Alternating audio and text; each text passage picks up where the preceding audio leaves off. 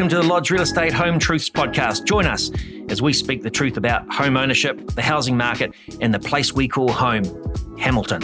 Come on in and make yourself comfortable.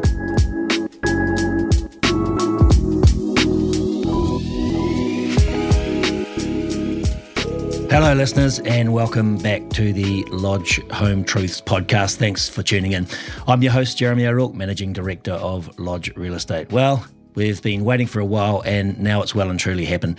For those of us in the industry, we've seen the pendulum swing back and forward a few times, and thanks to current economic conditions, it now looks like we have well and truly entered a buyer's market mode again. Market's never been better stocked, and stricter regulations and heightened interest rates are keeping investors out of the market. It is a great time for home buyers to get in on the action. So if you're a first home buyer ready to transact, you're going to want to listen up. Today, I'm joined by two experts in the area, Sam Douglas, partner at Hamilton law firm iCLAW, and Andrew Bindon, residential and lifestyle salesperson for Lodge. They're going to guide us through the process for a first home buyer and the economic client that we currently find ourselves in, and particularly look at it from a legal perspective. But before we get started, we'll kick off with our usual segments, Two Truths and a Lie. I'll get each of you, Sam and Andrew, to tell me three statements, and at the end of the podcast, we'll uncover which one is in fact a lie and which ones are the truth. So, Sam, welcome. Can I get you to go first? Thank you very much, Jeremy. Right, my first statement is a vendor is under no obligation to clean or remove all rubbish before settlement. My second statement is, depending on how you own a property with your partner, it will automatically pass to your partner when you die, regardless of what your will says. And my third statement is that if you check to make sure a property has a code compliance certificate, that means that everything is okay in that property. All right, well, we'll look forward to figuring out which one of those is fiction at the end. And Andrew, if I can have yours, please. Welcome. Hello, Jeremy. Thank you very much. My three statements. Number one, it is a good idea to include as many conditions in your contract or offer as possible for the longest periods of time as possible. Number two, fences are not always on the boundary or indicative of boundary lines, so it's a good idea to employ a surveyor if you want to confirm these. And your third statement is? You can lowball when you are making an offer, and this is always a good way to start a deal. Brilliant. Thanks, Andrew. And again, we'll look forward to hearing the answers at the end. Sam, I want to kick off with you. If I'm a first home buyer looking around at listings and going to a few open homes, I probably haven't given too much thought to needing a lawyer. Can you maybe just run us through what a lawyer does for a first home buyer, or in fact, why they actually need one? What are the crucial advice that they actually need to know? I like to tell people to think of us as your legal project managers. It's our job as lawyers to bring together all the different parts of your property transaction to make sure you get the outcome that you expect. We can help you as much or as little as you would like, whether this is going to be your first transaction or if you're a seasoned pro. So for first home buyers, this means the actual conveyancing, so the buying and selling of the property, but also the things that go along with that, so helping with the due diligence. Buying a home is one of the biggest investments most people make, so it's important to make sure it's going to be a good one. Checking the titles. We have freehold, cross-lease unit titles. There are boundaries, easements, covenants, consent notices, lots of things to check to make sure you're actually getting what you're expecting to get. We help with KiwiSav withdrawal and the Kāinga Ora first home grants, which need to be processed through your legal team. And we help with financing general, which also needs to be processed through your legal team once your broker has done their magic as well. I really like what you're saying here, Sam, is your legal project advisor, because there are a whole lot of terms that are used in real estate and a whole lot of complications that when they're explained by a solicitor, they become quite simple to understand. But on the face of it, they can be quite complex. So what are some of the maybe more complicated ways that a lawyer may become involved in a house purchase? And I'm thinking of scenarios where there may be multiple owners and things like that. Can you maybe talk us through that a little bit? So a good lawyer can help you with lots of other parts that aren't strictly part of the buying and selling. So you mentioned multiple owners. There's a couple of ways that could come up. So there are some shared ownership schemes out there. Companies like Kāinga Ora offer it, Housing Foundation, You Own. Those are organisations that can help people who can't quite afford to buy their own home. And so those shared ownership schemes will actually buy part of that home alongside you, and you'll buy that off them over time. Co-ownership and property sharing, so you might buy with flatmates or with friends or a brother and sister. Those are becoming more and more common, and they are really good ways to get into properties, but it's important that people consider how that deal is going to look, what happens if one person wants to leave. So a lawyer can help you put an agreement in place with your other owners. Lawyers might also help you set up things like trusts or discuss relationship property risk. So as properties become more expensive or people put more of their money towards a property, often they aren't going in 50-50. And so people do want to think about what are the relationship property implications if we buy this house together and I'm putting in more money than my partner. Or if they are in a risky industry, are there ways they can protect it? And so that's where things like trusts come in. So there are lots of other ways, apart from the strict conveyancing, that a lawyer can help a first-home buyer as well, or any buyer. And what I'm also hearing here is a lot of these things that the lawyer is helping with, they're not traditional structures. So whilst we often turn to mum and dad as third-party advisors and people who can actually help us understand, how to purchase a property, there are so many new ways of actually going forward and owning property today that our parents may simply not be aware of. And this is where a lawyer can actually help advise and find maybe the best structure that suits a person, or indeed, find alternate ways of actually getting through it. Is there anything else in particular that a buyer should be looking for in a lawyer if they've never engaged one before? Because often this is the first time that we actually come across the legal profession. So, what would your advice be in that capacity? Yeah, absolutely. Well, my firm, iCLAW, we're only about 6 years old, so I like to tell people, don't use your parents' lawyer. I like to say that a lawyer is a really useful relationship you can have during your lifetime. Right now, you might be buying your first home, but you might have, as I said, relationship property issues in future, or you might want to set up a trust or buy into your business or set up your own business or something else in future. And so it's worthwhile picking someone around your own age, someone who is able to offer those other services as well and not just the transaction, and build that relationship that might be useful for you later on in life. Yeah, so this starts to sound like a lifetime sort of relationship, and forming somebody that you can trust over that lifetime that you may use multiple times in very many different circumstances. Great. Before we get too far ahead with the process of making an offer, let's just back up a bit. How can first home buyers know if they are in fact ready to make an offer and looking for a house? What should they sort of get in order beforehand from a legal perspective? Yeah, good question. So a first good step is obviously figuring out what they can afford. And there's a couple of elements to that. So checking to make sure you're eligible to withdraw your KiwiSaver, if that's something you're wanting to do. Also, some people will be eligible for the Kāinga Ora First Home grants as well. Then checking with your bank, checking with your broker to see how much you can borrow, how much you're prepared to borrow, and what the timing and requirements are all around that. Okay, so there is a lot of stuff that we can actually do up front to sort of ensure that our offers are better and we know exactly what we're doing, so we're not disappointed as we go through the process. Assuming that all goes well with the finance side of things and pre-approvals, the next step that buyers will encounter is the agreement for sale and purchase for real estate. Can you tell us a little bit about that and maybe some of the things that they might want to look out for or include or ask their agent to include in that agreement for sale? Yeah, sure. So most transactions will use the same template agreement, meaning your real estate agent and your lawyer will be very familiar with it. What would normally happen is you'd look at the property a few times, you'd work out with your real estate agent what you think a good offer is going to be, figure out what you're comfortable to pay for, and then your agent will prepare your conditional offer.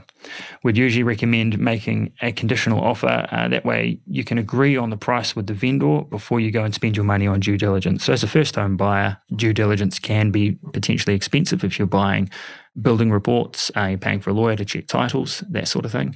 And so a conditional offer allows you to make a deal with a vendor, find out that you're both on the same page, and then if that's accepted, you then go and you spend your money on your builder, on your lawyer, on your LIM report. And so most conditional offers will tend to be conditional on you getting finance approval from your bank. So we've talked a bit before about getting your pre-approval from your bank, but typically you'd still, once you have the signed agreement, get that in front of the bank as well for the final approval. You'd also have it conditional on you approving a building report. You want to make sure the house isn't going to fall over or there's no surprises in there. And you'd usually have it conditional on your review and approval of a land information memorandum, which is a snapshot of the council file. Make sure the council's not aware of anything too dodgy about the property. You could include other conditions as well. There's a whole raft of things to do. We would generally say wouldn't do too many. It's a balance, and your real estate agent would help you with this. You want to have an offer that's able to be accepted as well. And we would always recommend that if you have any concerns over the agreement at all, that you have your lawyer check over the draft agreement just to make sure it's captured the right conditions for your particular circumstances.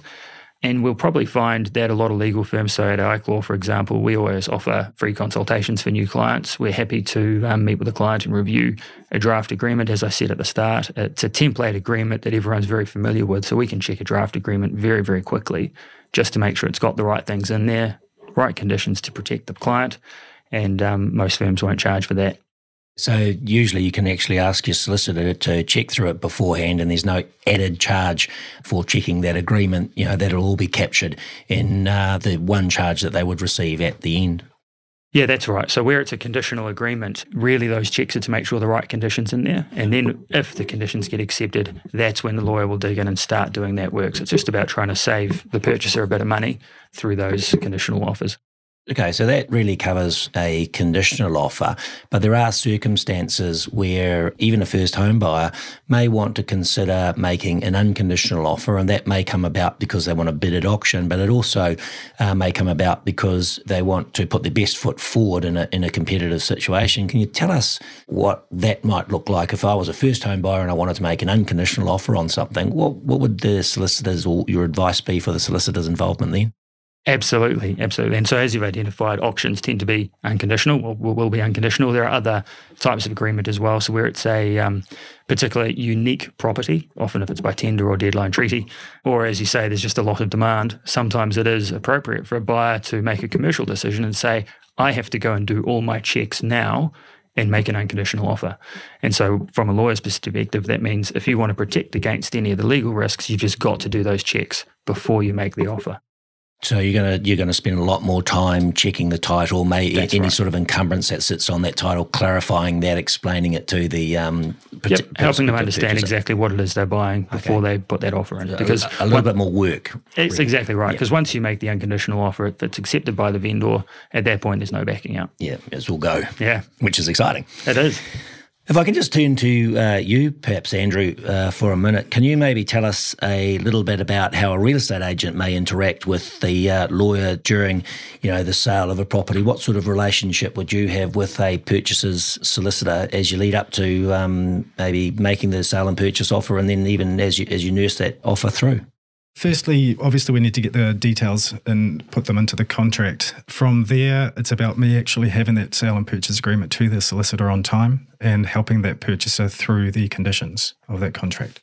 Yeah, so it needs to be reasonably close relationship so that you know how you can actually help the purchaser enact what the solicitor might actually be advising them to do. Exactly. The more information and the more help that we can give the purchaser in relation to the communication with the lawyer, the better. Yeah, and really pointing the purchaser in the right direction as to go and how to fulfil some of the conditions that we don't want to go too far because there is obviously the solicitor has to do their job, but as long as we can have the information provided to the solicitor on the purchaser's behalf in a timely manner, that's an important part to get the relationship as well. If you haven't met them before, off to a good start. Terrific. And so from a salesperson's point of view, you're working on behalf of the vendor, obviously, and we point that out to all of the purchasers. But what kind of offer in relation to asking would you be wanting to present to a vendor from a first home buyer? So what I'll be doing in this instance is discussing that with your salesperson or the agent that you're working with. They should have past in sales and also properties that are on the market that you can compare with. And it's important that you want to be able to negotiate, but you also don't want to be starting too low to effectively put off that negotiation, the start of that negotiation. So discussing a good starting point with your real estate agent is the best way to inform. What I'm hearing is you really do need to actually make that opening offer within the range of negotiable acceptance rather than making it outside that range, which the vendor could just routinely dismiss and not countersign or not want to get into any sort of negotiation with. Is that what I'm hearing? Yeah, correct. You don't want to be offending the vendor right from the outset. You want to be starting a negotiation off on the right foot. And you do that by looking at what past sales have happened in the area as close by as possible, but also the houses that are on the market that are in direct competition with that property you're offering on. So part of a salesperson's role then, would be as I informing understand them it, about that. would be to just educate a first home buyer on where this sort of market is, where this type of property might be sitting within the market, by using past sales and by using competitive properties that are on the market in competition with this type of property. Oh, excellent. Can you maybe share any scenarios where there's been a really low ball offer and, what did you do in that situation where someone's made an offer that was completely outside fair market value? I can do that firsthand. We had this property on the market it was around about the 800 mark, and they wanted to offer 700.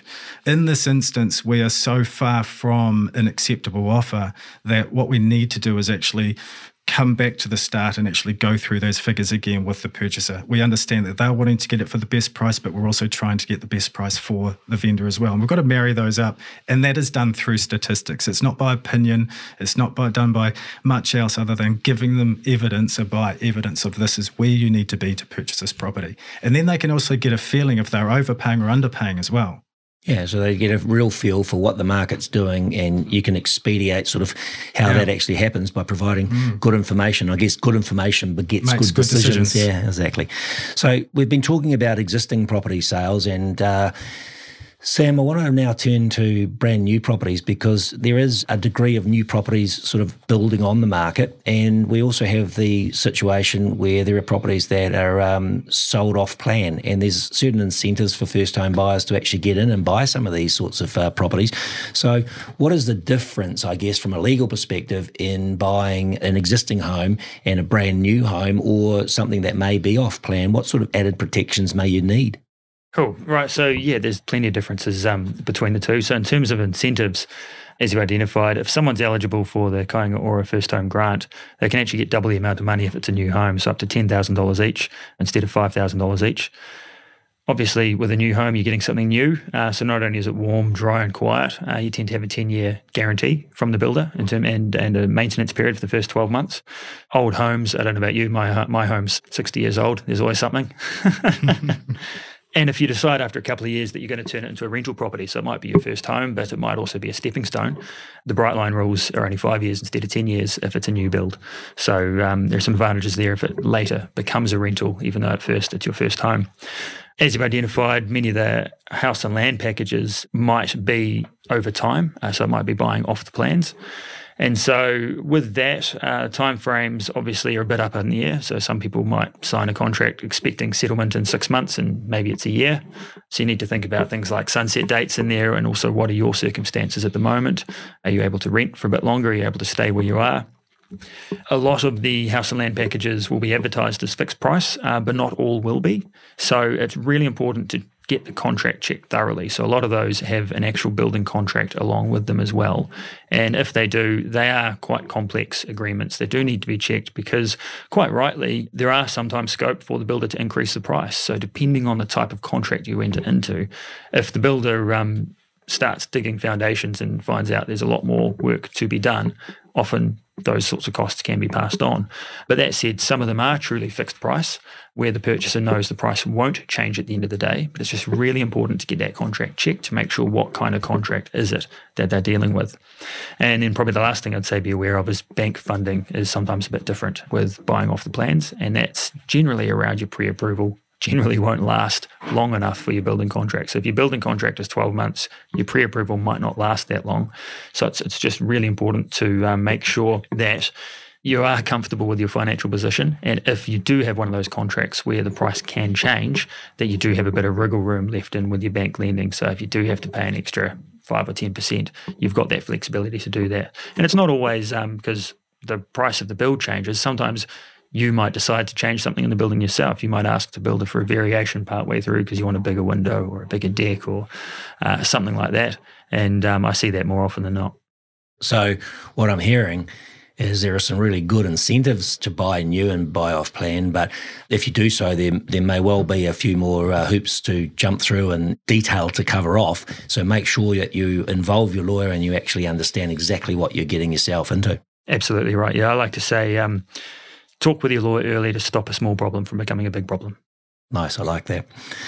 So I'd like to know from both of you what makes up the ideal client to you, and what have been some of those really successful moments for each of you in your careers in terms of real estate sales, whether it's conveyancing the sale or whether it's actually nurturing the sale together, things that you're really proud of. So maybe Sam, if I can start with you. Cool. So I'm a property specialist, but I'm also a bit of a general practitioner. So that means I'm well placed to advise people on not just buying a property, but all the other stuff that goes along with that, whether that's a trust or a relationship property agreement, setting up wills, or maybe something commercial as well if they're buying into a business or have issues with their business or something like that. So my ideal client is someone who's really looking for that long-term relationship, kind of like your GP, your doctor. I would like to become someone's family lawyer, and so someone who's able to make those sorts of relationships going forward and would need other advice in their life. And Andrew? For me, it's actually working with an active purchaser. So what I mean by that is I've actually literally just had this, and this would be one of the best purchasers I've actually worked with. She was prepared before she actually entered the market. She knew where she wanted to buy, she knew what she could spend, and she knew what conditions she had to have in that contract. When we made the offer and we went conditional, we actually were in a multi-offer as well. She won that multi-offer, and right from the very next day, she instigated and initiated the conditions. So she got the information to her broker, solicitor. We ordered the building report. Everything was done by herself with my advice through this, of course, but she was very much proactive. It's nothing that you can sit down and just let happen. You have to make this come together. And that's also what the agent will help buyers with as well. It's interesting just listening to both of you because, it sounds like you're both saying we want to become your trusted advisor and a trusted advisor for life, one on the legal side of it and two on the real estate side of it. So it's actually forming that really strong relationship and making sure it's a relationship based on trust would be your ideal clients. Absolutely. Let's get straight to talking about fees. Sam, if I can ask you firstly, and Andrew will talk about real estate fees as well, but what does a first home buyer get charged in terms of a property purchase? Yeah, good question. I'll give the standard lawyer answer of it depends. The good news is that your bank usually covers legal fees. So if you're borrowing to buy a property, your bank will contribute to legal fees, and they usually get paid back to you on settlement. But for a standard legal purchase, you're probably looking around about the 1,500 to 2,000 plus GST mark. But it completely depends on what you need. Like if you're having KiwiSaver as well, whether you're having Kāinga or a first home grants, depending on what type of title it is. So if it's a unit title or a cross lease, it's a bit more complex. There's a bit more time that needs to be spent.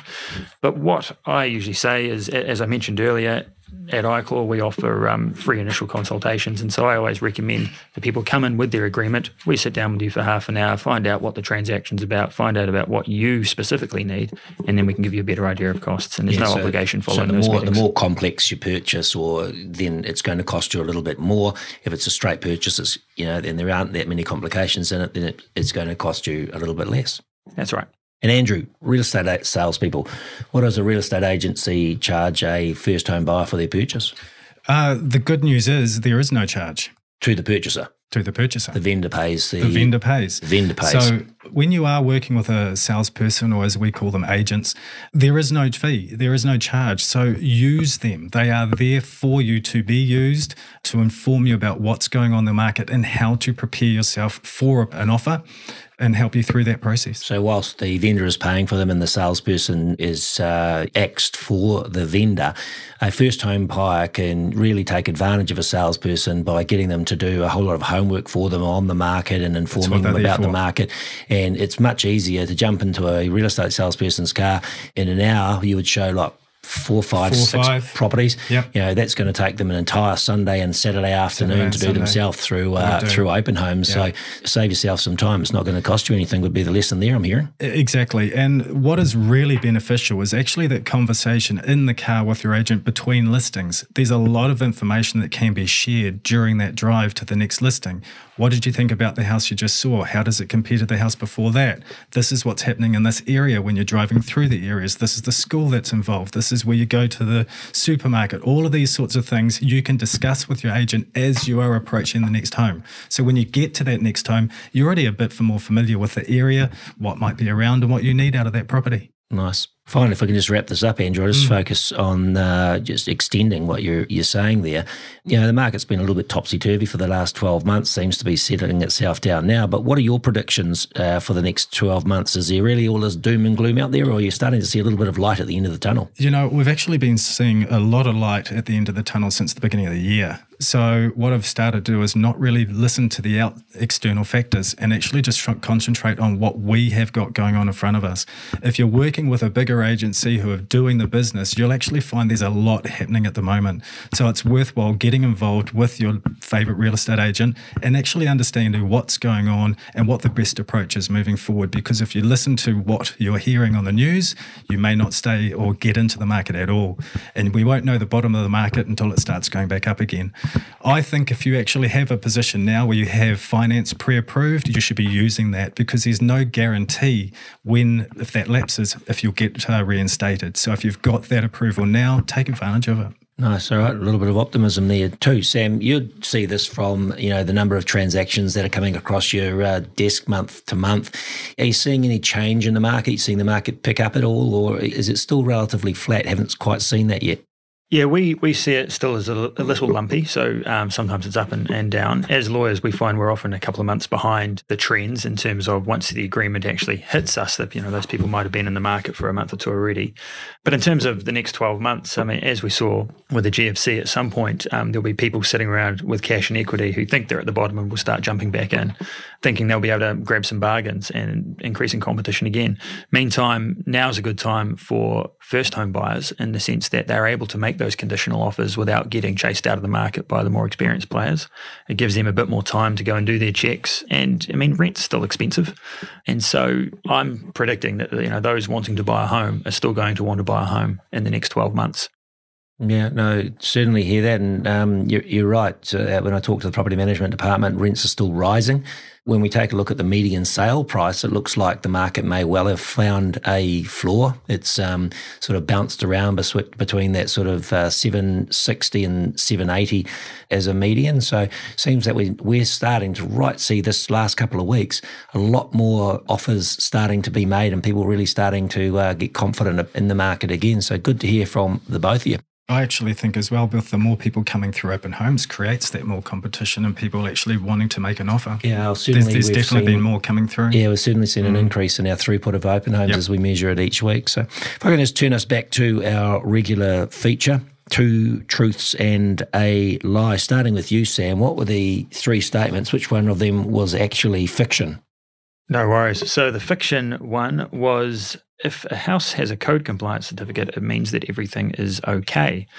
So this is something we hear reasonably often. Someone says, oh, don't worry, it has a code compliance certificate. But what that means is a code compliance certificate relates to a particular building consent. So if a particular building consent related to renovations to a lounge and a kitchen, and that had a code compliance certificate, all that means is those building works were completed in accordance with the building consent. But for all we know, there could have been other works that were carried out at the same time that the council wasn't aware of, and those works may not have been compliant. So a code compliance certificate doesn't mean the building is okay. You should still have it checked by a builder. It just means that those particular works were done in accordance with that particular building consent. So what you're saying is line the code compliance certificate up to the permit that it relates to. Correct. And you'll find out what that code compliance certificate relates to. And every now and then you find someone who's snuck in something extra.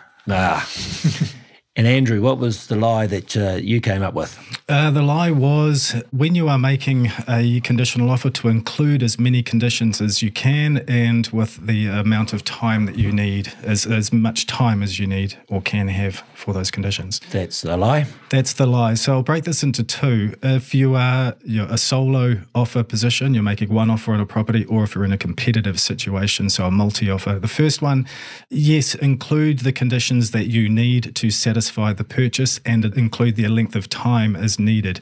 But you've also got to remember that you don't want to be too long because the vendor is effectively taking their property off the market for that conditional period.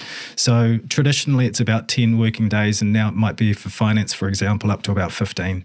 It could be a little bit longer or shorter, but that comes to the second part. If you are in a multiple offer situation, you really need to work very closely with your real estate agent, because they will help you put that contract together to make that an attractive option to the vendor. So really you want to clear some of those conditions before you make the offer as a potential, or shorten up the conditions. So you might run the contract past Sam or someone to shorten up the solicitor's approval. You might get the building report done before the offer, or if you also have a good relationship with a building inspector, they might be able to do that within, say, 5 working days. And then the only other one is the LIM report. You need to talk to your salesperson and also the solicitor if you require one. You may or may not need to include that. So there are definitely parts of information that you will need to go into making a better offer or a more successful offer in a competitive situation. So I'll just recap that. If you are making conditions and you do need time in there, then keeping that time, to a minimum, it makes it more attractive to a vendor.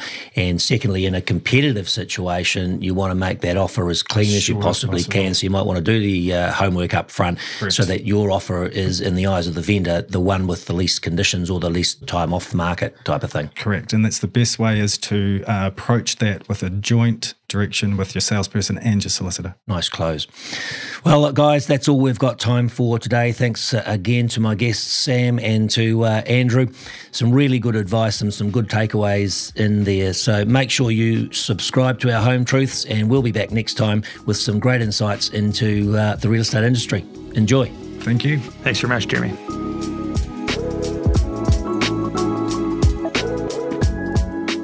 Thanks for joining us on the Lodge Real Estate Home Truths podcast. Learn more about today's topic and our panel guests by visiting our website, lodge.co.nz.